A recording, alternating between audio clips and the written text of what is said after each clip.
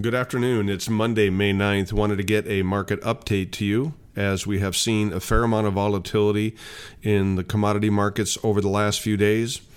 It's a general risk-off environment as large hedge funds are pulling back their positions on commodities, trying to raise some capital as they're taking massive losses now in the stock market. We're down 20% since the beginning of the year.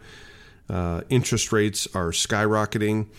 The 10-year interest rate has gone from 1.5% to 3.12% since the beginning of the year, and that's about a 100% increase in that interest rate.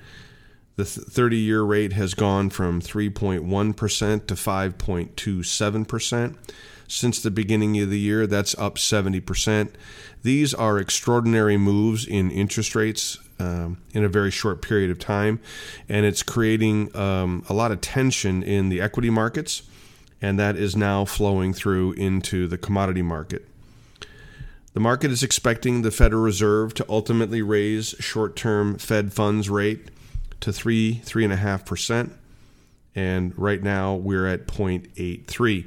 So the market is, as usual, way ahead of itself in pricing in these interest rate hikes, and they're doing it very aggressively in a very short period of time, and it's putting into the market a lot of nerves, a lot of nervousness, and that nervousness is now flowing into commodities, and they are taking positions off, shortening them up a little bit as they worry that this ultimately may lead to demand destruction in commodities. The problem is that we are out globally. We are out of corn. We're running very low on wheat inventories, and that problem is not going to get fixed anytime soon as the Ukraine war continues to linger on. There are estimates that there are some 25 million metric tons of grain locked up in the Ukraine. Right now, that's about 1 billion bushels, and they're having a very difficult time getting their new crop planted. Meanwhile, in the United States, we've had record low planting progress announced this afternoon. We're normally 50% planted on corn. We came in at 22%. We're normally 24% planted on soybeans, and we're only 12%, so about half. And then on cotton, we're right on pace. We're 24% planted, and that's the normal pace. And then on spring wheat up in the Dakotas, we're normally about 50% planted, and we're only 27% planted. So we have a major problem with the start of planting. Now, it is supposed to warm up, and the market is expecting them to catch up. But as we know in the world of agronomy, when you plant late, the probability of a yield hit go up dramatically. The market is not going to price that in today, but just keep that in the back of your mind as we watch weather progress throughout the summer. The grains, meanwhile, have had a huge run since the beginning of the year themselves. We started the beginning of the year with $5.85 corn, and we peaked out recently at $8.27. So we've put $2.50 in corn since the beginning of the year. That's a 41% increase. Soybeans, we started the year at $13.32. We hit a recent high of $17.65. We put $4.3 a bushel in beans. Wheat, we started the year at $7.54. We rallied up to $12.47. We put almost $5 a bushel in wheat. Cotton started the year at $1.12. We hit a recent high of $1.58.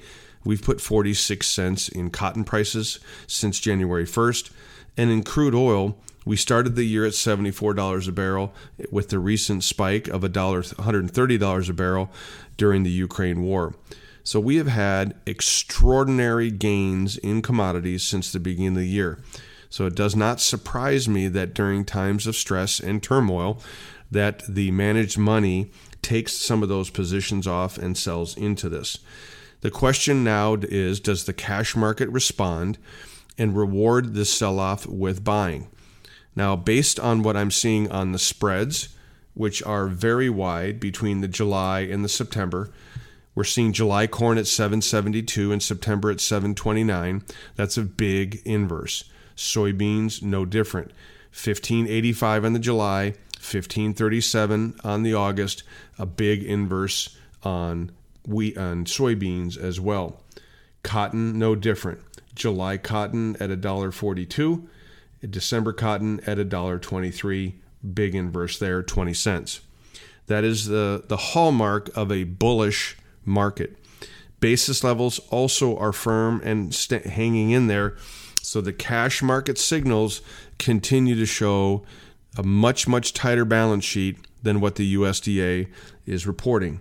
Along those lines, with the sales we made this morning, the shipments that we made this morning on soybeans, current market estimates are that the USDA is 150 million bushels behind the curve on soybean export demand. Eventually, they're going to have to put that into the balance sheet and take the U.S. carryout back below 200 million bushels. Corn is experiencing the same thing, good sales pace, and ultimately the corn export number will force the USDA to take the corn balance sheet down as well. We probably won't see that in the May report. The government needs all the ammunition they can to maintain a normal balance sheet as best they can. But as the summer progresses, their hand will be forced into lowering this year's carryout on corn and soybeans. For cotton, we do continue to lag on shipments, so ultimately that will go the other way. They'll have to increase the cotton carryout. We've talked about that several times. And then on wheat, we are lagging on shipments, but it looks like to me that the longer the war goes on in Ukraine, the bigger the panic is going to be in the global market for world wheat supplies. So for now, no change in any of our positions on the market or views on the market. I don't believe this to be any more than nerves by the macro money as it relates to interest rates and how quickly they're moving, how quickly the stock market is moving, and no change in the view on the structural imbalances that we have globally on corn, on beans, on wheat, on crude oil. In fact, we've seen the finished products in crude oil rally to record high levels. I'm talking about diesel fuel on the East Coast. I'm talking about jet fuel. And then gasoline also made a big jump. So what we're experiencing now on the fuel sector is that, yes, maybe we have enough crude oil with the government releasing it out of the SPR, but we don't have the refining capacity, not only domestically but globally, to keep pace with demand. So because we're limited on refining capacity and demand is strong, the finished products are outpacing crude oil. And that we're starting to see that in what are near record low inventories of diesel fuel on the East Coast. And ultimately, we're going to have, I believe, a possible shortage of fuel this summer in the United States. This ultimately will tighten up crude oil and then move those markets much higher and keep a strong demand under ethanol and renewable diesel, as those are finished products. Those are finished fuels that the market will need. So there will be a strong bid for those all through the summer. So I'll finish with this. No change in any of my view on the markets and ultimate targets where we're headed, but just be ready that or understand that what you're seeing is a case of nerves by the managed money that could last for another week or two, possibly. But ultimately, the global shortage is so much more severe this year than it was last year that I do believe this will be relatively short-lived. And then we're going to have to deal with a very volatile summer as it relates to U.S. weather. These are my opinions, not those of ADM or ADMIS. Have a wonderful day.